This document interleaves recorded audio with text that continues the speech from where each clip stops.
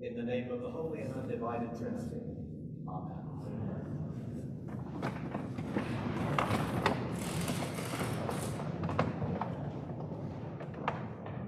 Okay, we're simply going to ignore how John the Baptist just called us all a brood of vipers. At least I'm pretty sure that's the group he would put us in if he saw us. I've enjoyed preaching on that on other occasions, but this time, let's focus on what Sunday this is. It's the third Sunday in Advent, of course, but this one gets a special name. Gaudete Sunday. Gaudete is Latin for rejoice. And the service for this day traditionally began, as it did this morning, with singing a chant based on this passage from Paul's letter to the Philippians. Rejoice in the Lord always. Again, I will say rejoice. Gaudete, rejoice. It's also why the candle we lit today on the Advent wreath is rose-colored, as are the vestments. They indicate joy. So, rejoice, says Paul. Always. Rejoice. It's a command.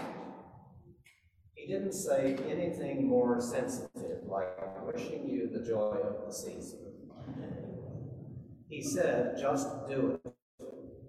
Rejoice. Now, how do you like that?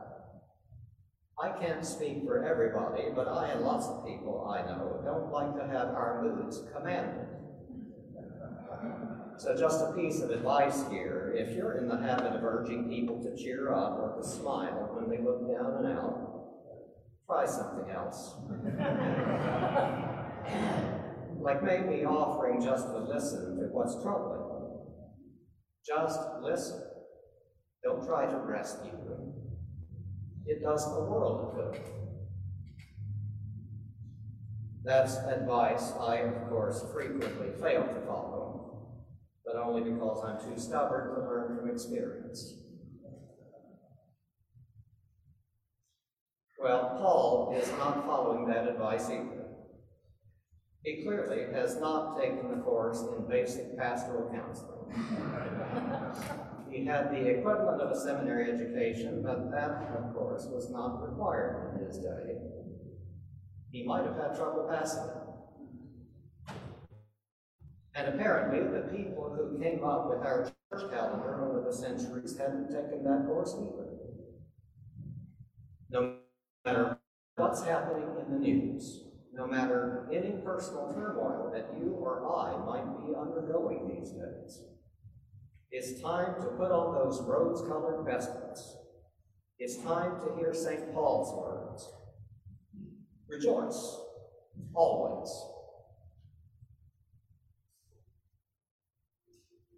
Really? What about, are you fretting about the Omicron variant? Are you exasperated by people's refusal to take the steps necessary to get us through this pandemic? Are you dismayed by people's readiness to rely on an amateurish Google search instead of the careful advice of recognized experts? Are you worried about paying bills with inflation on the rise? Are you frightened by the rise of hatefulness in this country? Are you dismayed by how resilient racism and white privilege turn out to be? Have you lost your livelihood? Have you lost someone dear? Has a freakish natural disaster left everything in shambles? How can we even hear Paul's words, rejoice, always, in the face of any of this, much less when all of them combine? Where does he get off telling us to rejoice? Where did we get off acting so cheery today in our rose-colored vestments?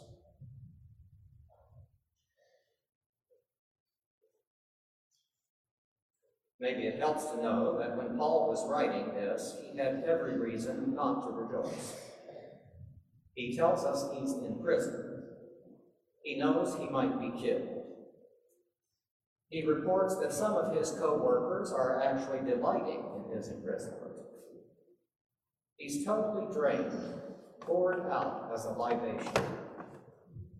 And yet, repeatedly and inexplicably, he finds himself full of joy. Obviously, this is the sort of joy, like the peace of God, which surpasses all understanding.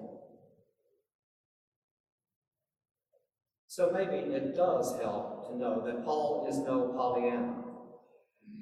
He is not cheerily and cluelessly singing, "Always look on the bright side of life," if you remember Monty Python's Life of Brian. He's talking about something deeper, something happening around and within us that's easy to miss. After all, Paul himself found joy where he never would have looked for it, precisely because Paul found God where he never would have looked for God. Or rather, the God he was not looking for found him. For the rest of his life, he's been captivated by his own awakening to the story of God's very life being poured out as a libation in the life, death, and mysteriously risen life of Jesus. That story is beginning to overturn his very idea of God and of how God works. The God who lives as Jesus lives is not the all-controlling power, but the all-undergoing power, whose relentless love wins by refusing to be driven away, even by rejection and execution. Paul has come to realize in fear and trembling that this all-undergoing power of God is inescapably at work in and around us all. The Lord is near. Joy, suffering, fear and trembling, peace, they all flow together in the incomprehensible mystery of God's relentless embrace. So when Paul says, "rejoice," he's not just talking about a passing mood. He's urging us to open ourselves to the all-enlivening power already at work in us, not separate or aloof from the messiness and even devastation we might be undergoing, but relentlessly here, right now. It surpasses all understanding. But are we surprised? If it didn't, it wouldn't be God. This joy, this peace surpasses all understanding, not because it's out of our reach, but because we are never out of its reach. It's not a feeling we have to manufacture, but a forward-looking, all-embracing condition that's relentlessly tugging us out of our passing feelings and moods. Paul isn't telling us to make it happen. It's happening already. Paul's charge is giving us permission to let it happen, the way it happened unlooked for in him. He's confident that when he tells us to rejoice, he's helping us to open our eyes to what's finally keeping us going in the first place, the one who drags us into inexplicable joy sooner or later.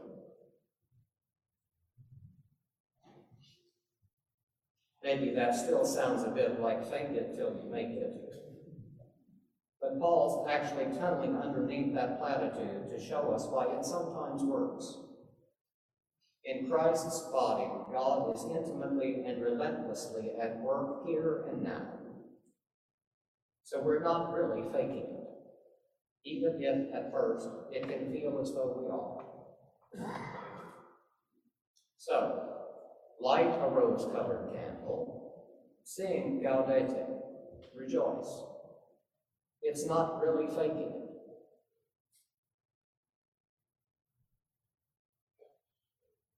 Well, that's one way to read Paul. but maybe you're still not feeling it. These days bring us so many reasons not to feel it.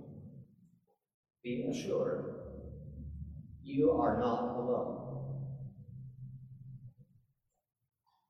Some of you here know me well enough and long enough to remember that less than a year after my ordination, I found myself plunged into an overwhelming sense of loss,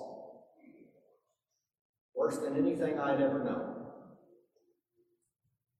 I'll resist my inner narcissist and spare you the details.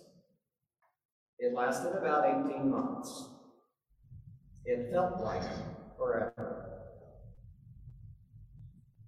Yet I still had to join in leading festivities like today, like Christmas, like Easter, like Pentecost, all the while having trouble seeing the world in anything but grayscale.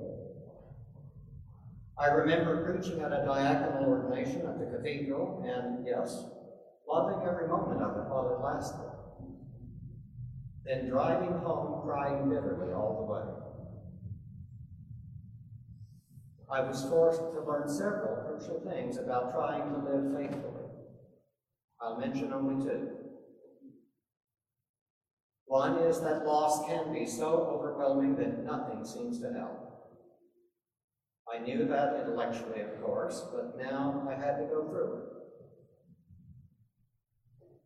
You may know that people move on eventually, usually, but there's no magic fix for you right now. You have to learn to live with being overwhelmed, for who knows how long, before anything consistently changes. The other is that even so, participating in festivities like these was not pointless, not even dead. It did help. It brought me fleeting moments when I could trust in a future that was taking its own good time to arrive. It helped. Admittedly, it still felt like using a Dixie cup to empty Eagle Creek. But the day finally did arrive when I could again see the world in vivid color. And these all too brief moments helped me to hang on. All of that is to acknowledge that you may not be feeling too rosy today, even though you managed to drag yourself here. Nobody's asking you to snap out of it. You can't. And you might feel worse if you try. And you know things about life that none of us can afford to ignore. But all of us are still invited to participate in a festive moment in this somberly hopeful season. It can help, even if it's only a Dixie cup. Nobody's telling you to cheer up. Still, light a rose-colored candle. Sing Gaudete, rejoice. It's not really faking it. It can help us open our eyes to what's finally keeping us going in the first place. The one who drags us into inexplicable joy, the peace that surpasses all understanding, sooner or later. The Lord is near.